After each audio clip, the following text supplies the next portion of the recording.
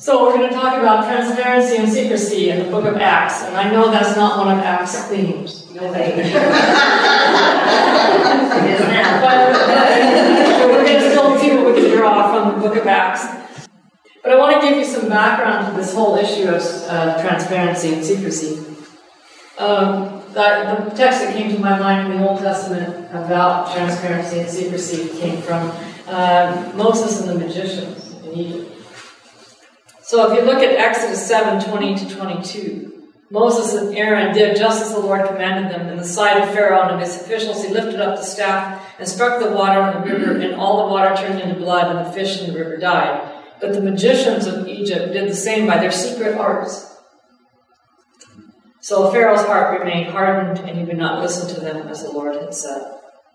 Now, one of the things you need to know about the ancient Near East, that I'm drawing from Mesopotamia now, is that the people in charge of the secret arts, exorcism, I'll come to the list in a moment, they wanted to keep those arts secret. They didn't want anyone to know how they were able to do these things. When you join a magician's group, that's one of the things. Secrecy. And in fact, they were so secretive that as time went on, originally they had natural secrecy because they were the only ones who could read and write, except for maybe the court scribes. And so there was no problem with keeping them secret, but eventually everybody could, not everybody, but a lot more people could read and write, and that posed a real problem for them. So they changed the language that they used to transcribe their secret arts. They went back to Sumerian, which is the most ancient language, and they used the logograms instead of the cuneiform syllables that the Akkadian writers would use. So they did that in order to keep this thing secret. Sumerian was in the later periods more like Latin is to us today, kind of the holy secret language. Anciently, I already said this, the royal circle involved 5 scholarly crafts: exorcism, divination, lamentation, appeasement, astrology, and medical practices. So medicine was a form of a secret art. The patron deity of the secret arts was Inca, or sometimes called Ea, who is known to reveal endless secrets to the Babylonian Noah, Atrahasis. And I'm going to quote here and read this. Don't want to stand in front of someone. Unlike the protective treatment of secret knowledge in Mesopotamia and Israel, at least as presented in the Hebrew Bible, knowledge from the divine realm was proclaimed quite openly, even publicly. I suggest that this difference in treatment is rooted in a specific political understanding of Israel in relation to its deity that is generally, even if not entirely, permeated the biblical materials. That is, Yahweh's divine assembly was not a reflection of the Israelite royal council. Rather, that in order to understand secret divine communications in Israel, we should see his divine assembly as a reflection of a human imperial royal council. In other words, we see it that way, but that wasn't the way it was intended. As presented in the Bible, therefore, Israel was in no position to guard divine secret knowledge as Yahweh's vassal. They only received and obeyed it. So you have this openness in the Hebrew Bible that you don't have in, say, Mesopotamia and other places. Now, this does not mean that every time you see something in the Hebrew Bible it's completely transparent. God had Elijah flee Ahab and live in hiding. And one of his hiding places ended up being the very, you might say, the bastion of Jezebel. He actually goes to the widow of Zarephath. Zarephath is just below, 3 miles below where Jezebel's hometown is. I believe it's like Jesus lists several things to be done in secret: praying, fasting, giving alms. Jesus himself went secretly to one of the feasts and then appeared openly to all the people. And we have Deuteronomy 29:29 that reminds us that things to God are secret until he makes them revealed. So the secret things belong to Yahweh our God, but the revealed things belong to us and our offspring forever, that we may do all the words of this law. That's what you missed. No one knows the day or the hour. That's true. Not even Jesus knows that, right? According to Jesus. Yeah. So that's another one.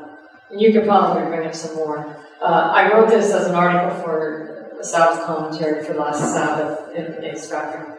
And somebody, at their comment at the end of my article, listed a whole bunch of texts where there's secrecy.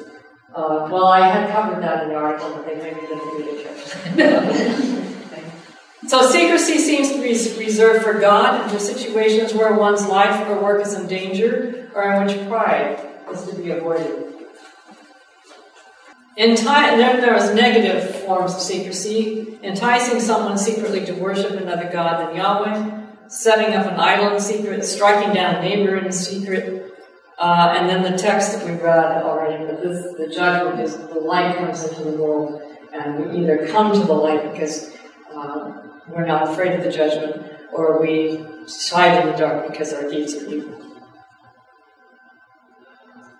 The book of Acts opens with the disciples of Jesus watching him rise from the earth until he disappeared. It's very open, isn't it? Of course, you had to know where Jesus was to be able to come see his ascension, but it certainly wasn't done in a secret place. And then they retired to their upstairs room where they had been living, and at one time they were hiding in secret, with the doors bolted and locked. They were in secret.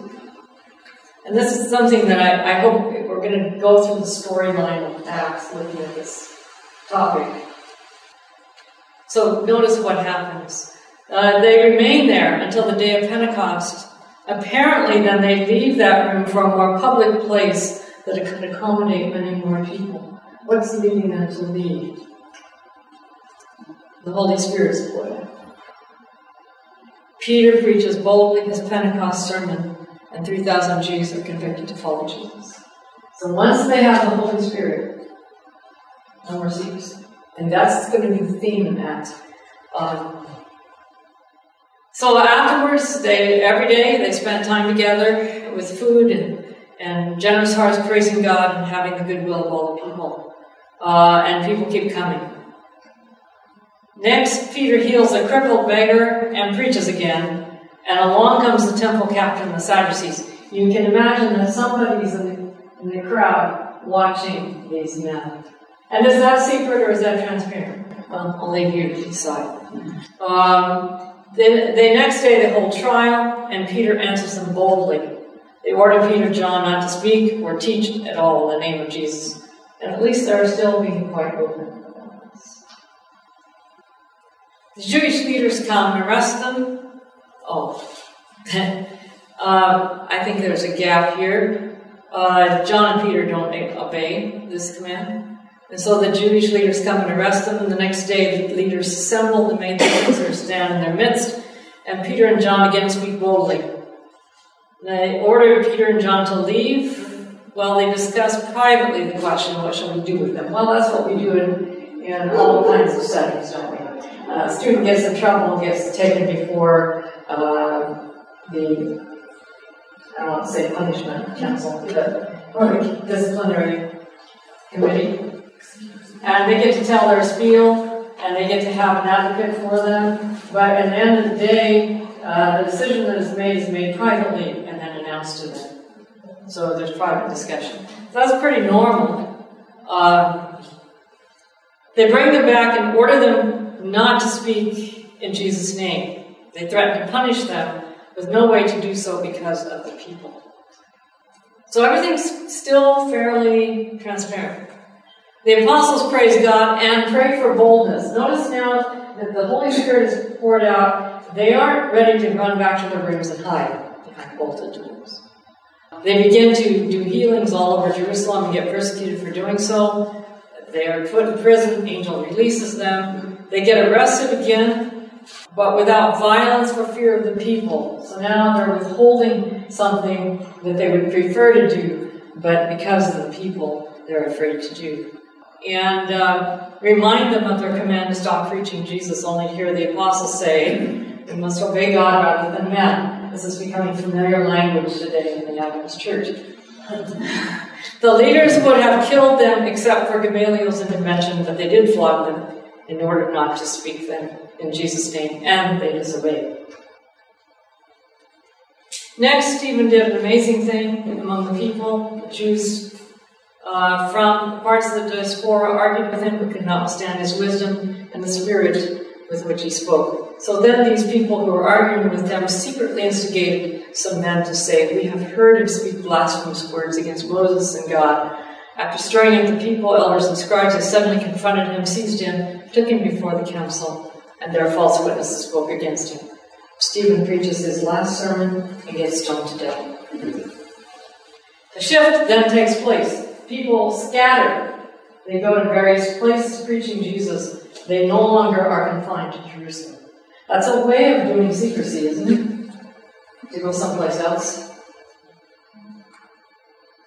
Because Paul, and we have Paul getting converted, because Paul preaches openly, the Jewish leaders plot to kill him, and with his friends secretly send him away. So now things have gotten kind of shifted to secrecy level on both sides.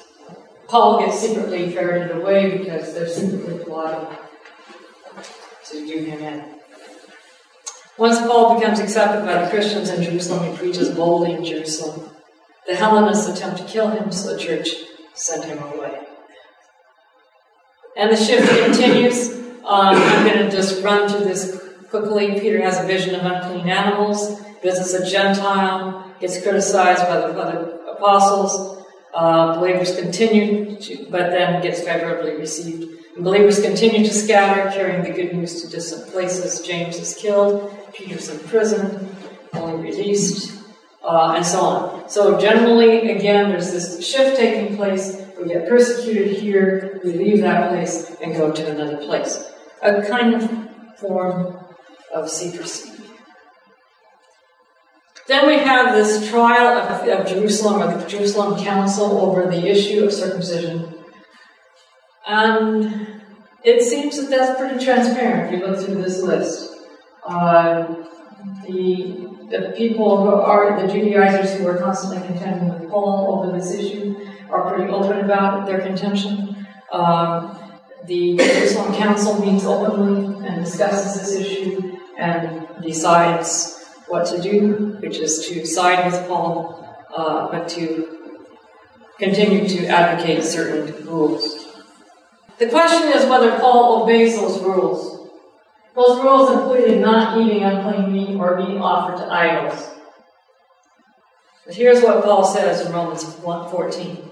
I know and am persuaded in the Lord Jesus that nothing is unclean in itself, but is unclean for anyone who thinks it is unclean. The kingdom of God is not in food and drink, but in righteousness and peace and joy in the Holy Spirit. He then advises them not to eat what will make another believer stumble. So there's the weak people who are the people who think they can't eat food offered to idols. That would include the Jerusalem Council, by the way. And there are the strong people who are the Gentile believers who don't see any problem with eating meat offered to idols. He reiterates the same thing, only more specifically about food offered to idols in 1 Corinthians. Is this a lack of transparency on Paul's part? He doesn't ask Jerusalem Council for permission for this. He simply goes off and says his own thing, it seems like. And is this transparency? Well, everybody can read his letter if they can get hold of it. Then we have Paul's mission trips, and in various places there is secrecy.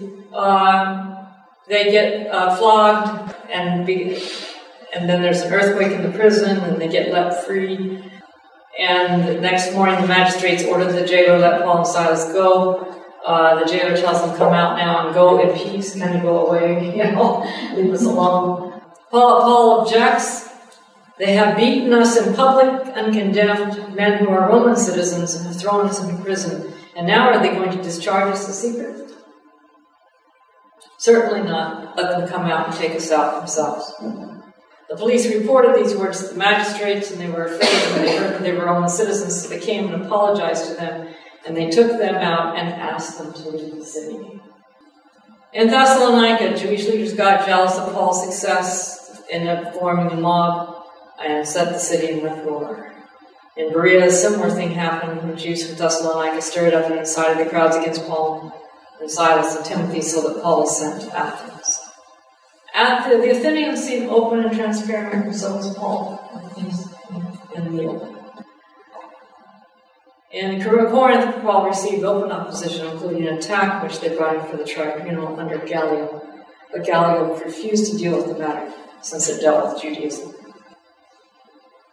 And then, so for the next few years, the good news prospered under Paul's ministry with little opposition. When opposition occurred, it was open. One exception might be the siding with the crowd by Demetrius the silversmith over his loss of trade due to Paul's preaching.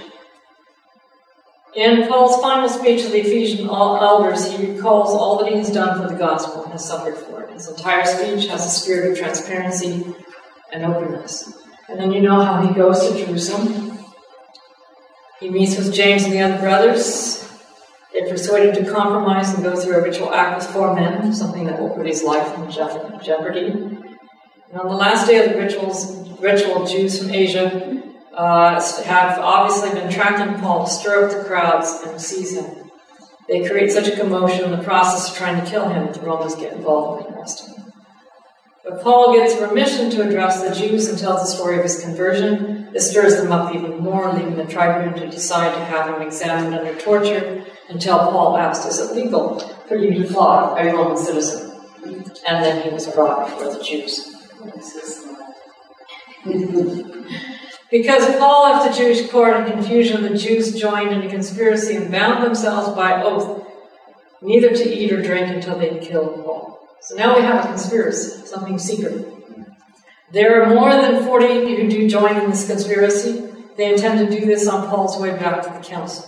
But Paul's nephew learned of this and secretly told Paul. So now both sides are going secret to avoid Paul being put to death.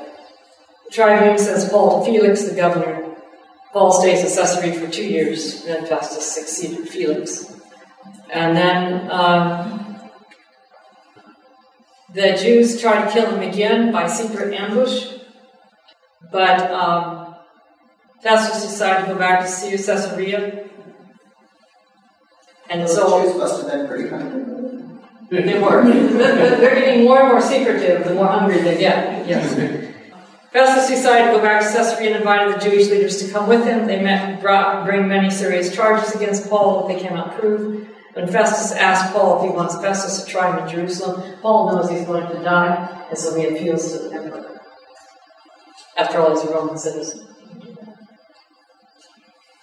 Before sending him to Rome, Festus seeks the counsel of King Agrippa, who, after hearing Paul's conversion story, viewed him as crazy. They told Festus that if he hadn't appealed to the emperor, he could have been set free, which would have meant his death, I think.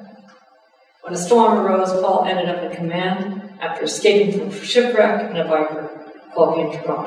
He was apparently in house arrest for 2 years. And that's where the book of Acts ends. I've always felt it was unfinished. So let's come to questions. Who all acted transparently in the book of Acts? Who all acted secretly? Wasn't the Jerusalem Council somewhat secretive when they put out those 4 requirements for Gentiles without explanation? Most of them had to do with food. And really, what was the purpose of that? Except to make them little Jews? A little bit Jewish. Without really saying so. They're just saying this is what you have to do to be a Christian. But nobody believes that anymore. Well, Paul didn't. Paul didn't believe it. Now, then he didn't say so. And they didn't come out and complain with it. Now, there's been some uses of secrecy there. I think you're right. I would think that the Jews who became Christians would continue to observe Jewish practices. Right. So if you have both Christian and Gentile Jews, they couldn't eat together. We have to have unity, though. I couldn't resist that. Yeah. It's really fun funny to consider what Twitter would have done to the Book of Acts. If they would have had that then. You know, Well, isn't Twitter a little secret? It's open. Anybody can get on it. It's not a secret group. Just a question but I'm thinking about Daniel when he felt that he had to pray with her when he was open. Yeah, Daniel does it very openly. Kind of open defiance here. Just to kind of comment on the side, maybe a kind of methodological point. We're talking secrecy and transparently are the operative concepts here. There's another concept, Terry's mentioned Twitter, and social media brings to mind. We have a very strong value, contested value of privacy in the modern world, which is not nearly so well developed among the ancients, I don't think. And as we proceed here, I'm just suggesting let's not mistake secrecy for privacy. And there's a great many things that I prefer other people don't know just because it's part of my private business. That's where I put the Sanhedrin when they're meeting privately. That's considered a privacy issue, not a secrecy issue. The Sanhedrin, even though they're made, and my modern mind rebels a little bit at that distinction because isn't the Sanhedrin making policy decisions for a whole community, and why does that get the sanction of privacy? But that was their job.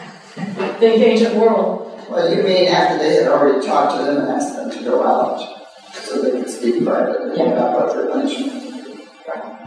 Oh, we do that today, don't we? Sure. Exactly. You cannot operate without that. Without the ability to discuss options, without the, quote, opposition, knowing those options, and your views on the options. When I became dean, I suddenly came to have a lot more conversations that I was not supposed to share. I know, so I have a lot of thoughts about that, but I don't have to necessarily share them all. But, exactly. We can learn all of this. But on another word that seems to come in there, why did they tell them to act like little Jews? It's compromise, isn't it? People often, it seems like we often have to compromise in order to all live together. And we think of being uncompromising, right? And yet, maybe that's what they needed to do in order for everyone to be able to come together. And then you gradually can get rid of that. Then we have someone like Paul who goes off and says, well, I'll do it for the people back in Jerusalem or weaker. Yeah. So I get the feeling that that secrecy is being seen as a negative, but secrecy could be just not only privacy, but maybe just giving the person a little time to think about how they want to present. Secrecy could be actually a positive thing if you're including spreading people out. They don't actually have to say right then how they feel. They can go to another country and say how they feel. So it could be a positive thing. Timing is everything. Do you dispel all secrecy on the spur of the moment? No, I advocate this way back. There was a slide that showed positive secrecy, where secrecy is needed. Where I think, for me, where I draw the line on secrecy is when it is secret. We're secret in order to keep our deeds from coming into the light, because our deeds are evil. Yeah. That's where I draw the line. John? I was thinking back to the issue of privacy and Nicodemus coming to Jesus, and I've always thought of that as just a one-on-one encounter, which it was. But Nicodemus said, I think he was speaking for many, because he says, Rabbi, we know that you are a teacher come from God, for no one can do these things that you do unless God is with him. And that's pretty powerful. If he is speaking for others who are afraid to speak. Which would be the Sanhedrin. Yes. Or some that said, come on, you say it, you go. Then the question is, if he's speaking for others, why does he come at night? And I think the answer is he's speaking for some of the Sanhedrin, but not all of the Sanhedrin. And it's in that context that Jesus makes the statement about this is the judgment that light is coming to the world. Which is kind of interesting. Greg, you were next. I'm just coming back to where you started, where an awful lot starts for you again and again, back with the Akkadians and the Babylonians and that sort of stuff, and the understanding that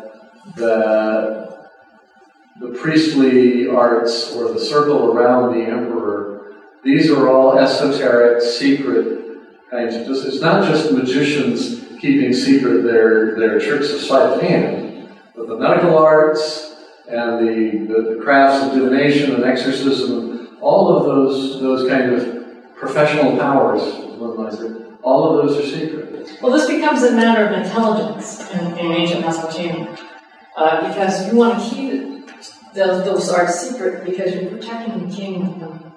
And you don't want anyone getting into those arts and using them against the king.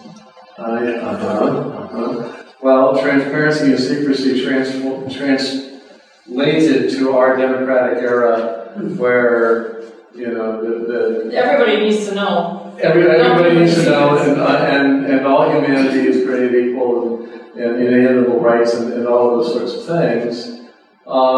In that kind of understanding of our polity, where everyone is a citizen, there is a constant war against secrecy, because we do believe, the secrecy is always in the interest of protecting the people in power and making them unaccountable.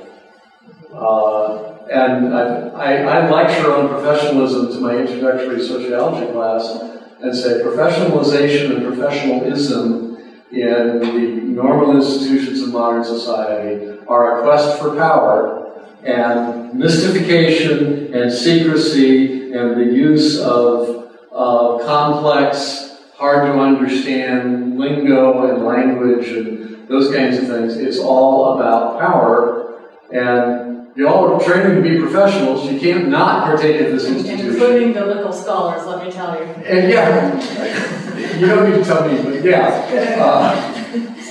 and we're constantly working with that dialogue. Well, it goes even farther sometimes. I remember being told by a department chair that what comes in the department stays in the department. And that's okay.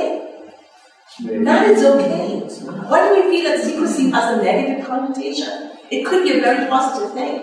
The School of the Prophets was a secret organization. It wasn't public for everybody.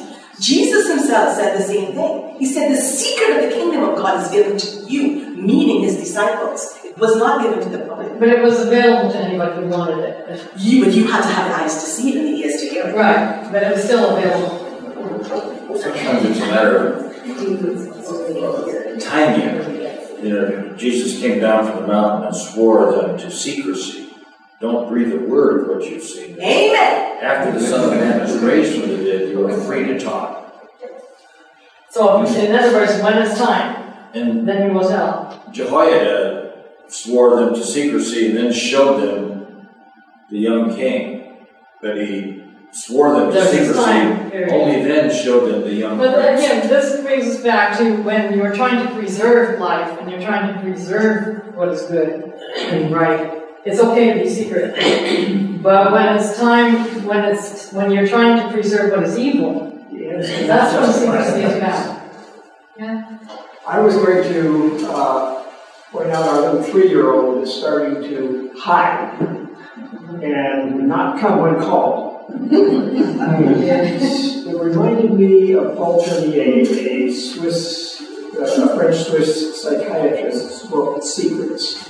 And he describes the development process where before 3, the world is one. I'm not separate from the world. As you begin to realize you're separate, you start not telling everything that happens in your life.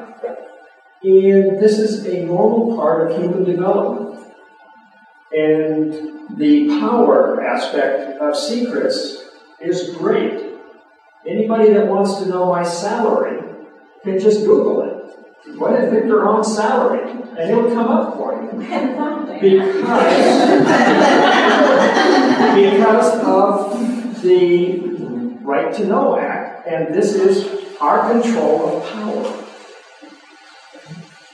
And whether it's, we're going to go into executive session now, or the Sanhedrin goes into executive session, or whatever, it's the balance of power and openness. I think you are really, the bottom line really is the issue of power. I don't know which of you was first. Well, I guess I want to bring it down to less esoteric ideas. The minute I saw these questions, all these numbers 3 and 4 kept swirling around in my head, everything from Desmond Doss to my own experience in life. But number 3, I'll just tell you that when I first started teaching in academy, and it wasn't because I was hiding evil, but some things that I thought, movies were a big deal when I first started teaching. Now they're not, but they were. I had to go clear to San Francisco from Sacramento and look around and make sure if I wanted to go to a movie. But 2 things. To my mind, I was being hypocritical, and those of you who know me know that hypocrisy is not one of my really pathetic sins. And I had a long discussion with myself about being a hypocrite and decided that it was important because I didn't have a teacher like me when I was in academy. I thought I had something to give. And so I had to be hypocritical in order to, A, keep my job, but also, B, not be a stumbling block to the people who really thought that going to the movies was sin. That was your not eating food offered to idols. Exactly. And you're on campus. And it was a hard decision. And it became increasingly harder as the years went by. And I'm just thinking of, it's like the elephant in the room. Everybody who is employed by this institution is thinking of numbers 3 and 4 and 5. And nobody's talking about that, but I just thought I would. I think that secrecy might protect power, but it also protects safety. Yes, that's the dual roles. Yeah, speaking of professionalism, people who have met certain criteria to be licensed or registered in their profession are probably going to be safer giving advice or giving surgery or, practicing something than somebody who hasn't had that. Somebody who's gone through all the loops and passed the tests and demonstrated that they know their material. So yes, maybe it's a form of power, a profession saying no one but us really knows enough to practice this. It's also a form of safety for people from people who might be charlatans or just really uneducated in a given area. Secrecy might be an act of benevolence. I've heard the term a loving dictator. So if the person that's carrying the power is truly loving and kind, and they want to hold a secret to spare someone. The only story that comes to my mind that really works on that is the story that was in Inside Magazine many years ago when I was Inside Magazine age. It was a story of a woman who was in a terrible car accident. And no one told her the true state of her condition. They all held it a secret. The physician held it a secret. The husband held it a secret. They urged her to learn to walk again, and she painstakingly tried to make that journey over and over until she finally succeeded. And one day she walked without aid from one side of the room to the other. And her husband was waiting for her with open arms. And she saw the look on his face and realized the truth that she probably never knew until then. And that was that every bone in her foot was broken. And she was never supposed to be able to walk again. So the biblical story that comes to my mind, and I have not spent a great deal of time exploring it for facts you have, but when God told Adam and Eve not to eat of the tree of the knowledge of good and evil, he was holding something away from them. He was withholding something, but he didn't make that withholding a secret. He was very open about that secret. Maybe a bit of a nuance on this would be the attorney-client privilege. The privilege is not an absolute privilege, and it is owned by the client, not by the attorney. So while I can refuse to disclose attorney-client privilege information, the client can do so anytime he wants to. He can say, yeah, make my file public. I have no control over that. Whether I want to or not, it's not my privilege. It's the client's privilege.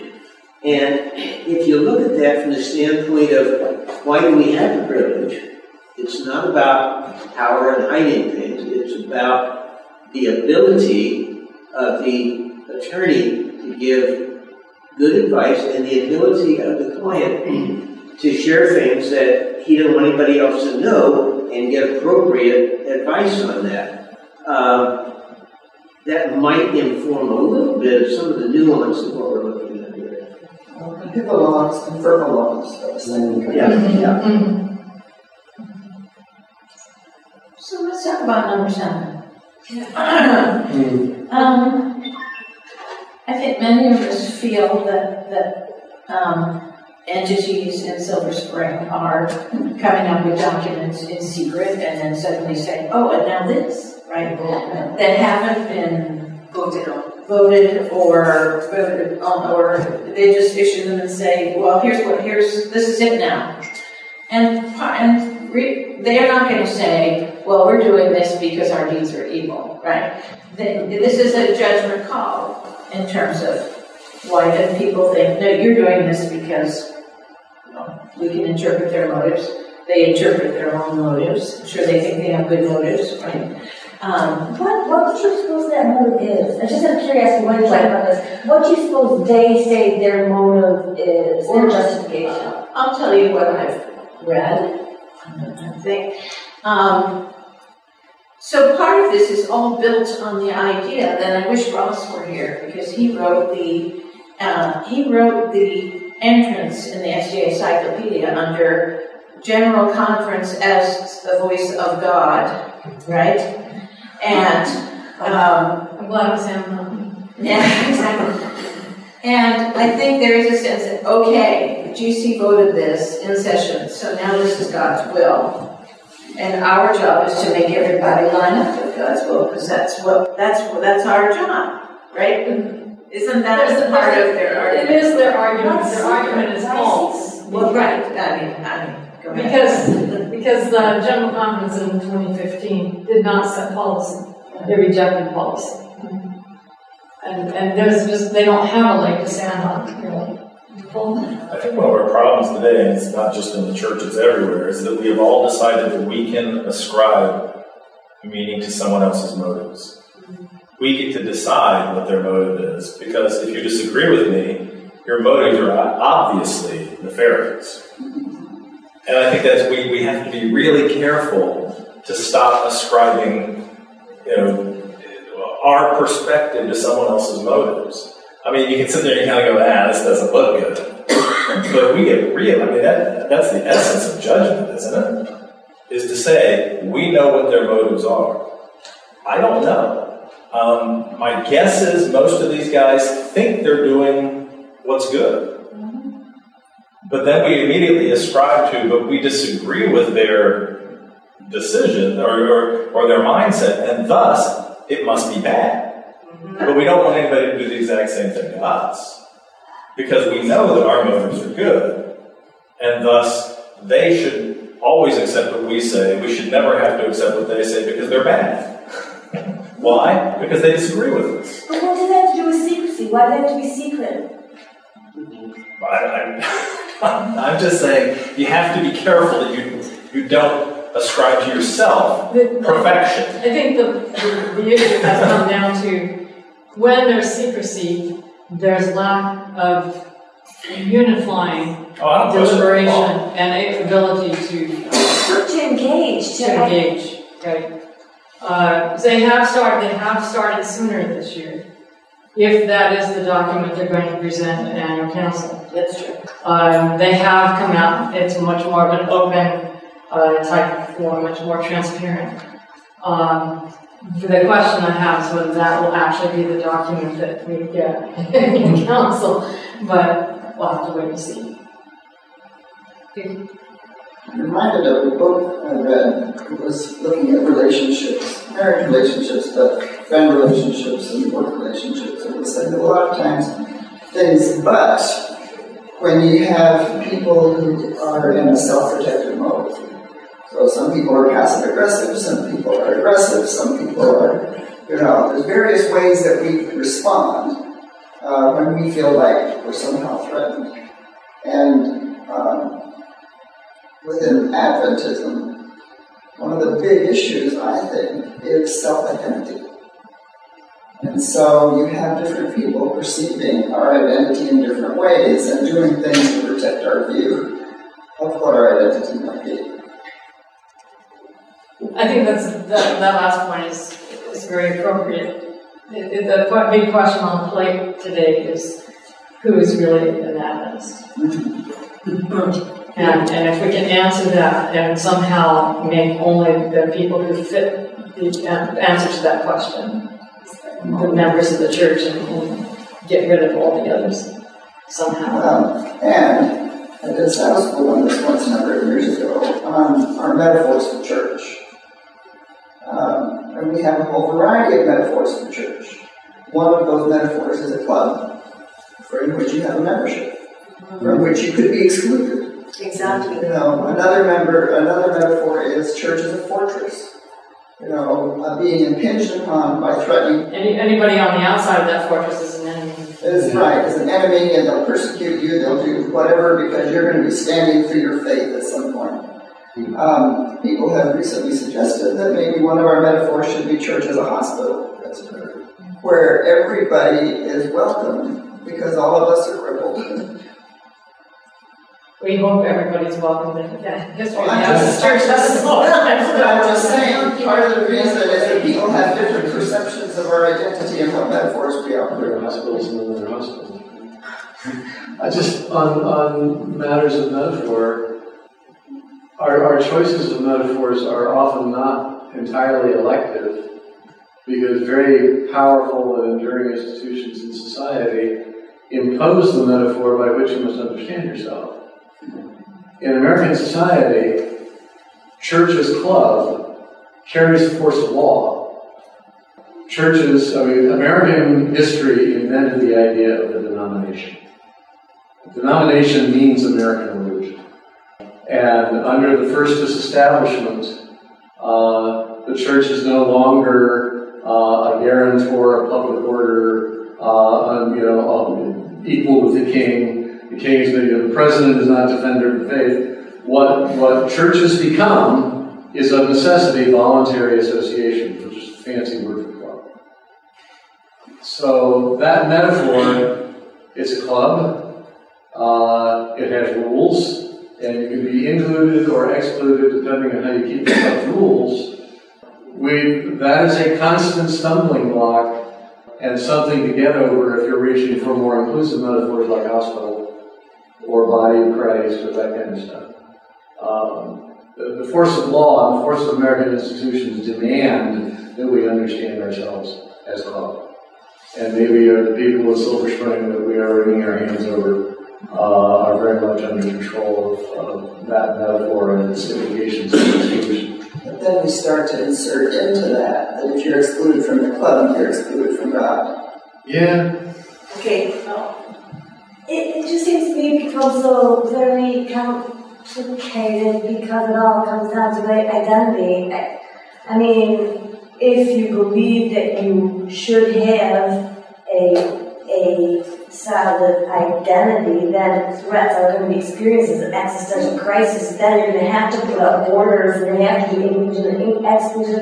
And I think what you said is really important, that the thing on the table now is what is madness.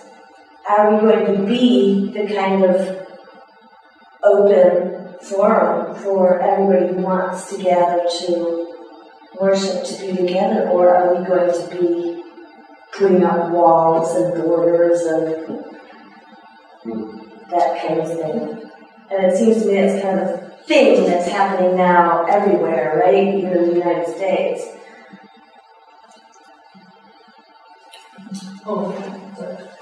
You know, we live in a generation of the individual today. Years ago, it was collectivism. When Jesus prayed, Our Father, he didn't say my Father, he said Our Father, really signifying that we as a community are under God's standards. It's not about what you want, what I want. It's about what the standards are, and we keep the standards together. At Dennis College, we have certain standards. We don't accept everything anybody out there. Or do we? Because we have standards to protect. And if we allow everything and anything to come in here, it's going to influence our own children or our own students. And I'm seeing that it's a major difference in our generations of how we think today, because we're trying to make every single individual important and special. I mean, we all are, but we have to live up to certain standards. We can't just accept every single standard that comes in. And I think this is the problem, is that we're trying to please everybody.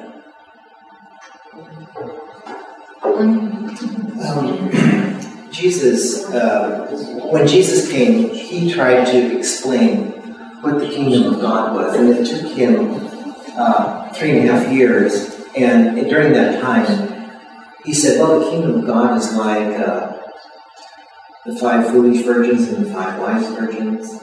The kingdom of God is like a man who built his house on the rock, not on the sand. The kingdom of God is like a mustard seed." Well, what is it? But I think what he was saying was, the kingdom of God is bigger than the denominations, bigger than the nationality that you are in. It's bigger, it's a different kingdom than you've known in the past. And it might be secret, but you're welcome to look at it. And it encompasses all of you in some aspect, unless you want to ignore it. And those are the 5 foolish virgins.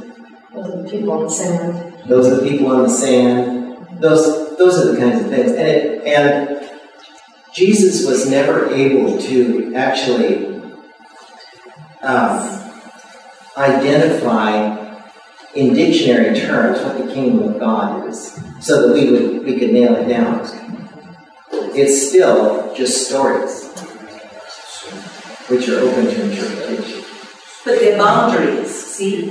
There are boundaries between the regions. Those boundaries are the ones that we create, or the ones that are natural in place. Infamous for violating all those boundaries. He violated so many boundaries, he was killed. Right, yeah. He knew who he was comfortable with. When they are, we won't need as many boundaries. Let me go back to Greg's initial comment about power. I think power really does inform this. You couple that with the existential fear of not being part of your identity, losing part of your identity. And that gives the people who are really struggling to get power tremendous leverage. I know in my own situation, I went through quite an existential crisis when I began to question some of the church teachings and my underlying beliefs. And listening to the comments here, there is a lot of angst coupled with what the organization, GC, is going to do with that power. Since I don't really identify myself with that group, it's meaningless to me. There is no power over me. So we have to have those parameters. You have to be part of the end group. And people in power use that existential fear of being excluded from the group to maintain their power. Where our source of income comes from a different place. That's true. We're going to have to wrap it up here because we have only 1 minute left. I'm tempted to venture into the deep, but I'm going to refrain. Well, I'll just briefly mention that in the Laodicea message, he starts by addressing the church. It's in the first, second singular pronoun that he uses in all the churches. So the church is you, Sue in Greek. He addresses them by that, and then he shifts. He says, "I am about to spew you out of my mouth, because you say you are rich and increased with good, have needed nothing, and do not know that you are poor, miserable, blind, wretched, and naked. So I'm about to spew you out of my mouth unless you take counsel with me and buy the gold which is tried in fire, and take on my raiment that you may be covered, and that you take my eye salve that you may see." And then he says, "I standing at the door," not inside the church, outside the church, standing at the door and knocking. If anyone, in Greek it's very specifically anyone, it's not even a pronoun really, it's a demonstrative pronoun, it is. If anyone hears my voice and opens the door, I will come into him, and be with him, and he with me. There's no more church. If God has to spew the church out of his mouth, there's no more church. It's whoever wants me. And they're inside the church. Doesn't mean the church ends. It just means that God is not relying on the church to do what he wants done. He's relying on individuals who open it. So I just, is that secrecy, or is that just simply the way things have to work at that point? Let's close with this. Oops. Everything that Christians do should be as transparent as the sunlight. Truth is of God. Deception in every one of its myriad forms is of Satan. And whoever in any way departs from the straight line of the truth is betraying himself into the power of the living one. It's a very strong statement. I'll leave it to you to think about. Let's pray. O God of truth, we pray that we may not only see truth and come to truth, but that truth will live and move in us, and that our lives will truly be as transparent as we can make them, and proclaim the truth. In Jesus' name, amen.